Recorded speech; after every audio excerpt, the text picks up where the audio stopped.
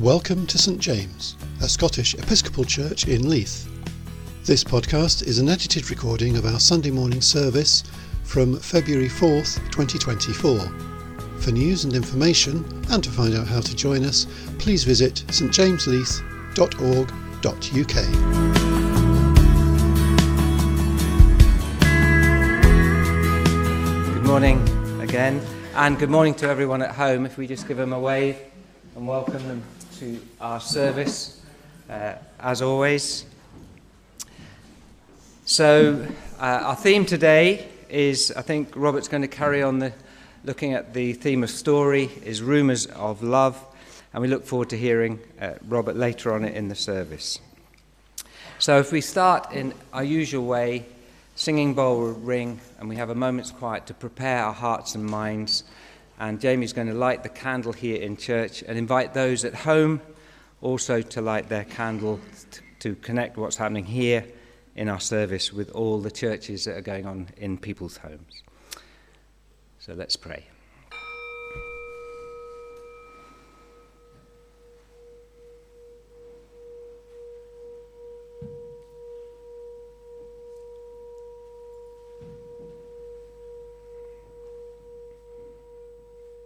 God of light and love, in this very moment, the star still beckons. Gather us and let the star call us in new ways of healing and hope, restoration and renewal, as we discover again Christ's call to discipleship. Amen. Please stand for our opening song. Let us build a house where love can dwell and all can safely live.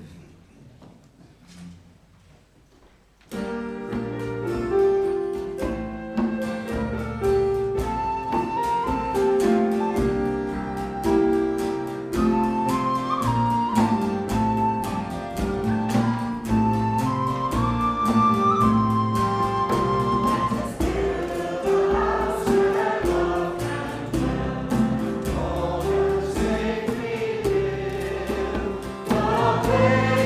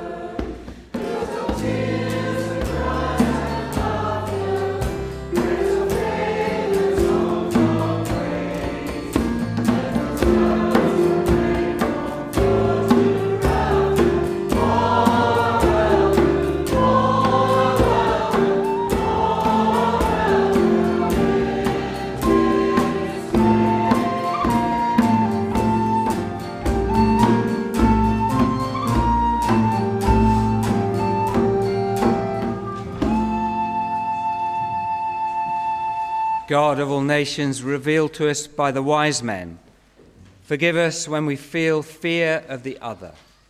Lord, have mercy. Lord, have mercy. Forgive us when we do not make the effort to journey to the end, but give up disheartened. Christ, have mercy. Christ, have mercy. Forgive us when we do not lay our gifts down, but want to keep them to ourselves.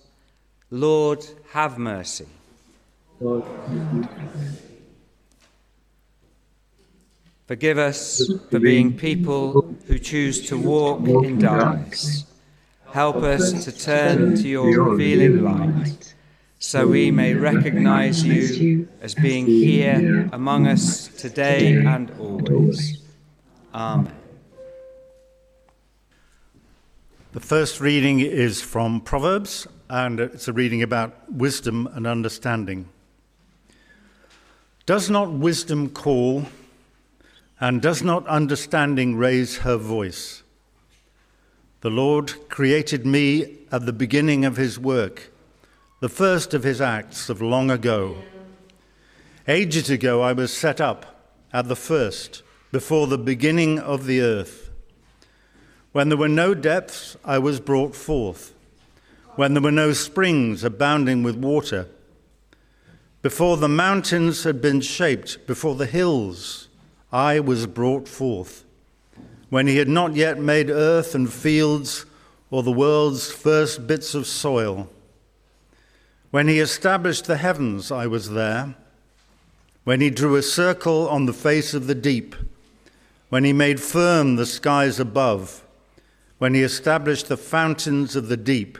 When he assigned to the sea its limits, so that the waters might not transgress his command. When he marked out the foundations of the earth, then I was beside him like a master worker, and I was daily his delight, rejoicing before him always, rejoicing in his inhabited world and delighting in the human race. Hear what the Spirit is saying to the church. Thanks be to God.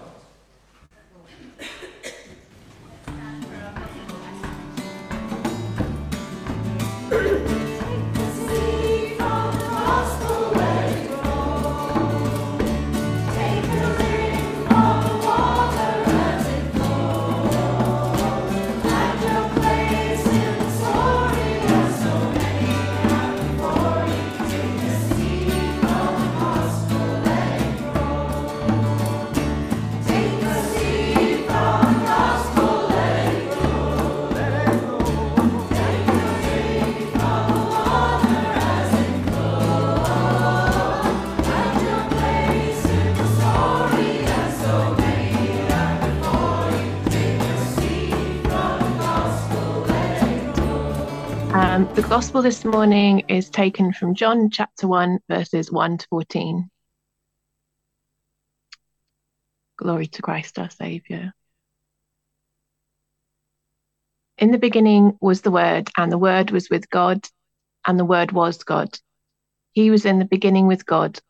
All things came into being through him, and without him not one thing came into being. What has come into being in him was life, and the life was the light of all people. The light shines in the darkness, and the darkness did not overcome it. There was a man sent from God whose name was John. He came as a witness to testify to the light, so that all might believe through him. He himself was not the light, but he came to testify to the light. The true light, which enlightens everyone, was coming into the world. He was in the world, and the world came into being through him, yet the world did not know him. He came to what was his own, and his own people did not accept him. But to all who received him and believed in his name, he gave great power to become children of God, who were born not of blood, or of the will of the flesh, or of the will of man, but of God. And the Word became flesh and lived amongst us, and we have seen his glory, the glory as of a Father's only Son, full of grace and truth. This is the gospel, good news for all. Holy One, may these words be energized by your Spirit. And may they take root in us as we live our stories in the grace and illumination of the story. Amen. So my reflection this morning is really only indirectly about our readings, and I'm assured that that was tickety-boo for today. But our readings are perfect because in them we see a number of elements that are used in storytelling, right? Personification, anthropomorphism, allegory, metaphor, simile, all of these glorious things that storytellers use to great effect. So instead, my reflection today is based on this book, Gospel Rumours of Love by Simon Park. My spiritual director gave me this, and she says to me, great read, buckle up. Words exactly. It reads like a diary written in the first person by Jesus and others such as Peter, herein called Rocky, of course, and Mary of Magdala. They take turns recounting their own experience of journeying with Yeshua, called Yesh by his friends. In that sense, it's kind of a meta-narrative. It's a story about a story. And because it's written in the first person, there is this immediacy, attention, a gravitas. And Park dares to take us inside the very thoughts of Jesus in real time as he goes about his daily activities, battling Pharisees, praying in the hills, as he's feeling something inside him, healing or teaching or weeping with others. So most would admit that they understand most clearly when they're told a story. It is certainly that way with me. And stories are most effective when told in the first person, the storyteller telling their own story. In this book, Park is bold enough to let Jesus, Mary of Magdala, Jude or Judas, Rocky, Peter, Mary, the mother of Jesus, Pilate, Herod, and others speak in their own words as they experience life together in ancient Palestine. But first, some context. There are good reasons why so many of us love the Psalms and the Gospels more than other biblical literature.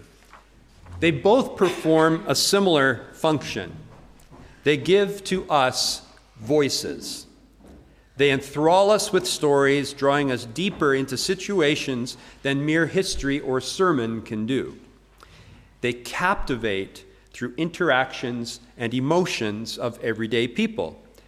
For example, the Psalms pray and sing our experiences of God.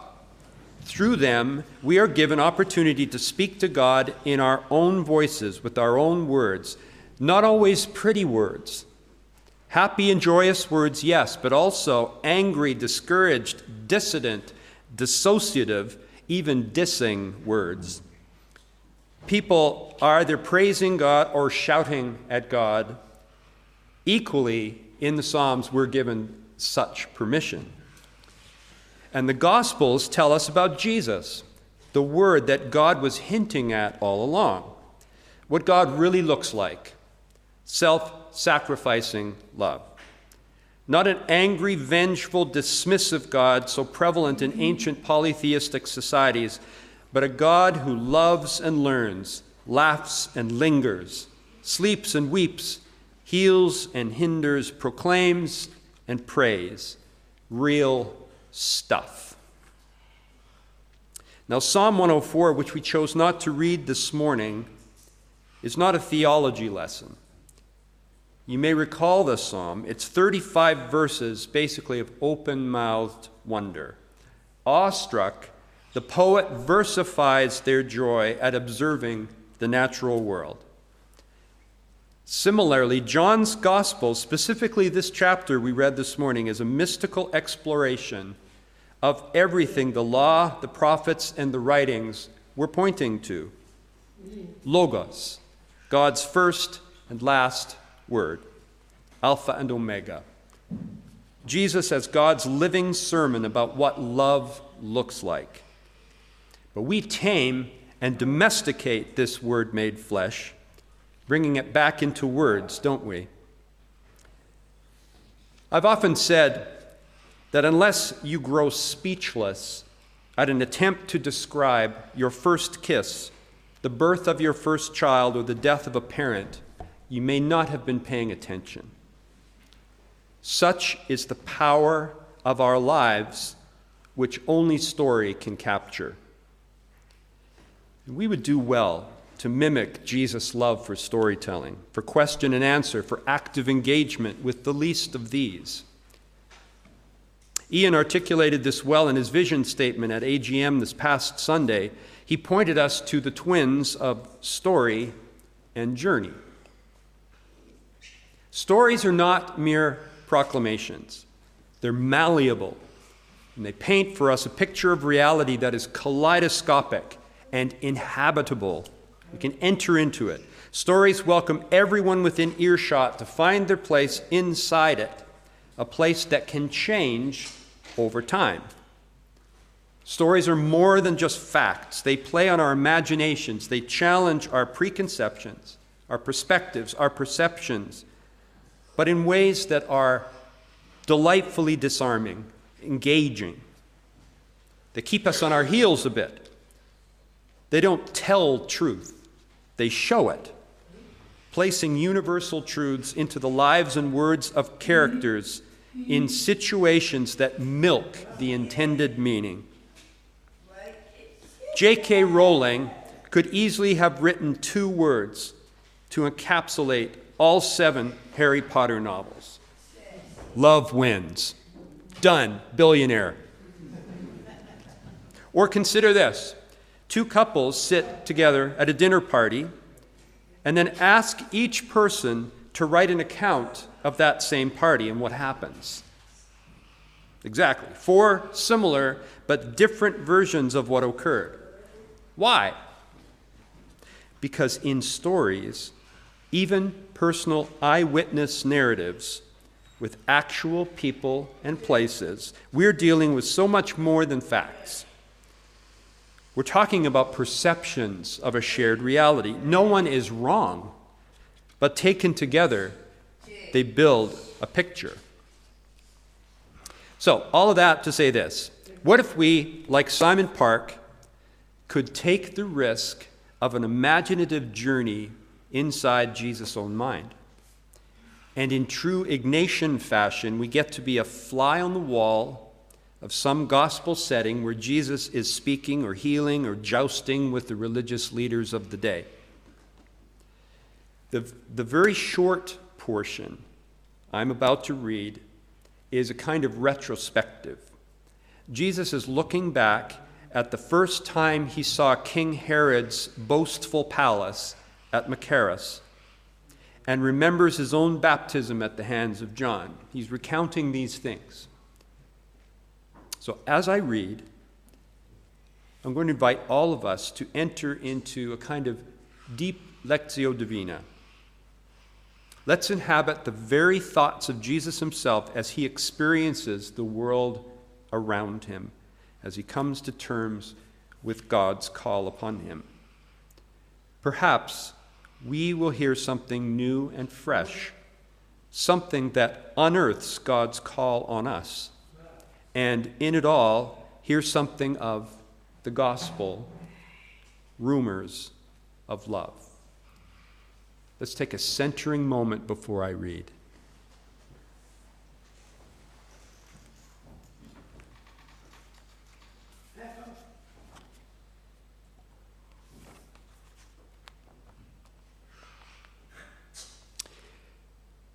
I stand amazed, truly. There is nothing like this in Nazareth, perhaps nothing like this in Israel. I had heard, but I had not seen, and there's both fear and awe as I behold the fortress at Machaerus. 3 ravines fall away from this monster. They plunge down into darkness, ravines as deep as hell. No enemy could take this. And how was it built? How was such a quantity of stone brought to this place? You can only build what you can carry, my father would say, and a whole quarry has been carried here. As the rich are wont to pray, we give thanks for our gold and our food, but most of all for our slaves. Giant walls grow from the rock. High corner towers throw shadow on all who approach. Yes, the fortress of Machaerus is a beast, and inside it is Herod the Great's slippery turd of a son, Antipas. I call him Herod the Great, but Herod the Great was only great for builders. He served the stonemasons well, turning Israel into Rome. He built everything, fortresses here in Machaerus and Antonia, in Jerusalem, aqueducts, theaters, whole cities, Tiberias, Caesarea, Sepphoris, each a little Rome in Galilee, each an invasion, each the dilution of faith that Zebedee laments. So he was a Herod applauded by every builder who could close his eyes and hold his well-paid nose. And good for wedding planners as well. 10 wives, they say. Israel counts his wives like they count the rashes on a leper. He murdered one of them, this is known. Her name was Miriamne, though no one remembers the name. He killed her 2 sons as well, because power destroys the soul. Power reveals a man, said my father, and Herod the Great deserves another name. The rich find happiness impossible. This is apparent to me, and maybe my father knew. They seize but cannot let go. They protect what is theirs but cannot receive life.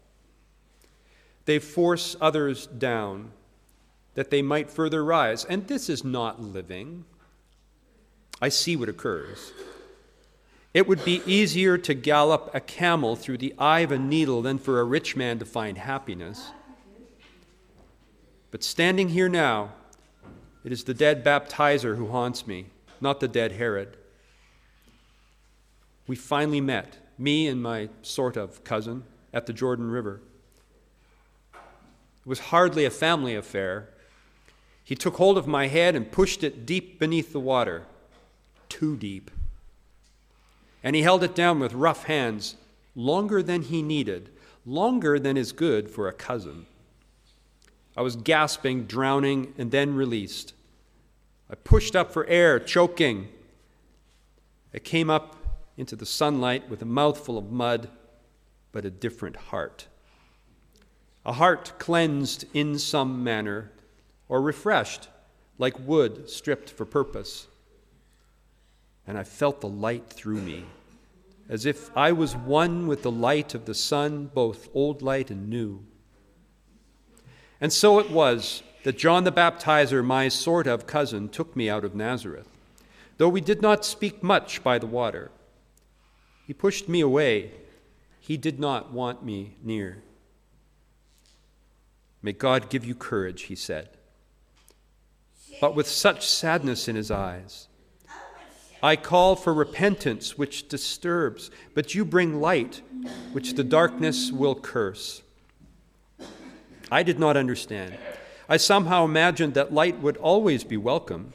Would you not think so? How could it be otherwise? Why would light not be welcomed with joyful cries and excited gasps? Let there be light.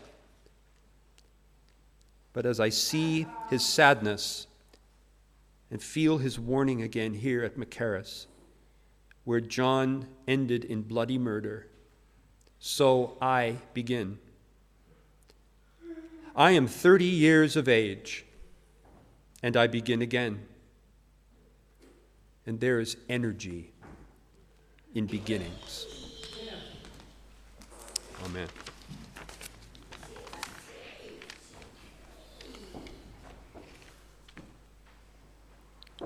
This morning, when I say, Eternal God, who takes delight in those who believe in you, can you respond, help us to hope and trust in your unfailing love. Eternal God, who takes delight in those who believe in you, Help us to hope and trust in your unfailing love.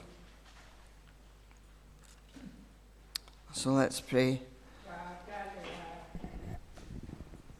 Loving God, you have told us to pray at all times and for all people, making our requests with thanksgiving. So we come to you today to thank you for your love, which is unconditional and for all people, and for your grace, which goes beyond anything that we could imagine. Creator God, you made all things through love. You spoke with authority, and life sprang into being. You made us in your wonderful image to be stewards of your world. Forgive us when we have failed to reflect you, when we have lived selfishly, putting our own needs above those of others, or when we have misused or polluted creation, or when we have acted in a way that has caused distress and hurt. Help us to reflect you by being faithful guardians of your creation, by showing love and concern for the world. May our actions inspire others to look after your world better also. Eternal God, who takes delight in those who believe in you, help us to hope and trust in your unfailing love. Loving God, we hold before you all the nations of the world, particularly those in conflict and unrest. Bring justice where injustice rules. Give strength to the struggling and hope to the hopeless. Grant vision and insight to those with a heart to change things for the better. Heal what is hurting and restore what has been broken. Holy One, we pray for your world and its peoples with all their needs, questions, and longings. We struggle to understand the reasons behind the many inhumane acts of violence that have occurred over recent months and days. And yet we know that even in such events, your love is shown in the acts of bravery, selflessness, and compassion that follow. We pray for all who suffer in such dreadful circumstances, and for those who provide medical and community support, and eventually, hopefully, take part in the long task of reconstruction of those communities. In a moment of silence, please pray for any country or countries that you are concerned about today.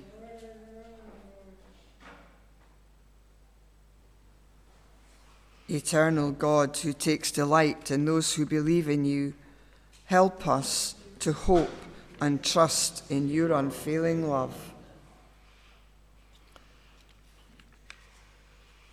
Holy One, we pray for all who are sick in body, mind, or spirit, that Jesus may be a light to them in their darkness and shine through the care of medicine, family, and friends.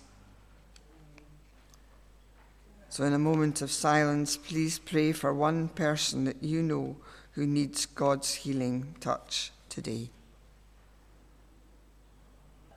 Almighty God, we ask you to draw close to all of those mentioned so that they may be aware of your healing presence, and we ask you to provide your peace and comfort for them at this time. Caring God, we also pray for those in need in our own community, the elderly, the housebound, those in care homes, hospitals, and hospices, for the homeless, the marginalised, and the addicted. We thank you for the work and devotion of those who care about and for them. We thank you for those whose love and compassion bring both material and spiritual comfort in times of their need. Eternal God, who takes delight in those who believe in you, help us to hope and trust in your unfailing love. Everlasting God, send us out into your world, renewed by our worship and strengthened by your love and by each other, so that we may be a witness to the good news of Jesus and bring healing and reconciliation to our wounded world. Help us to see hope in the most desperate situations, to uphold the value of others in our words and actions, to see the potential you see in each of your children. Help us to know and respond to your guiding hand in our lives, and help us to listen to each other's stories. Eternal God, who takes delight in those who believe in you, help us to hope and trust in your unfailing love.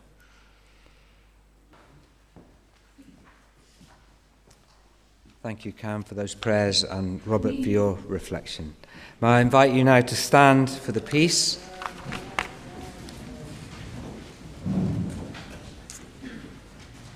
God has made us one in Christ. He has set his seal upon us and loves us as sons and daughters, and has given the Spirit to dwell in our hearts. So the peace of the Lord be with you always and those at home. Also with you. So let us offer one another a sign.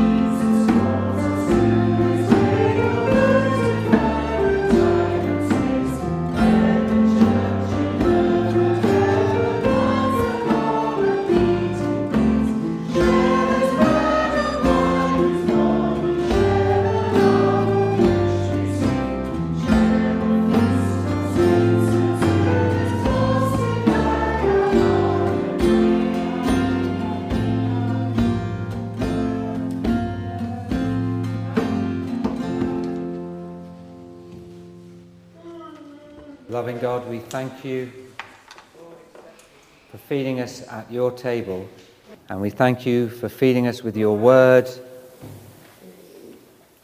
and your stories, Lord Jesus, that you told, that are so rich and so powerful, that comfort us and challenge us. So we ask that you would continue to open them up afresh to us, that we would continue to learn about the big story and continue to listen to one another's story within that. So we ask that you, as you have fed us, we would go out and be food for others. Amen. We are blessing each other with a peace blessing that many people around the world say Salam Alaikum, which means peace be with you, and we're going to do it the usual way. So call and response. I'll sing Salam Alaikum. You affirm what I'm saying by saying Hoya, and then I do it again, and then we can do some actions. May peace be in our heart, may peace be in our home, may peace be in our land, may peace be in our world. Okay. Salam alaikum. Salam alaikum. Salam alaikum. Salam alaikum. Salam alaikum. Salam alaikum. May peace be in our hearts. May peace be in our homes. May peace be in our land. May peace be in our world. May peace be in our hearts. May peace be in our homes. May peace be in our land. May peace be in our world. Salam alaikum. Salam alaikum. Salam alaikum. Salam alaikum. Salam alaikum. Salam alaikum.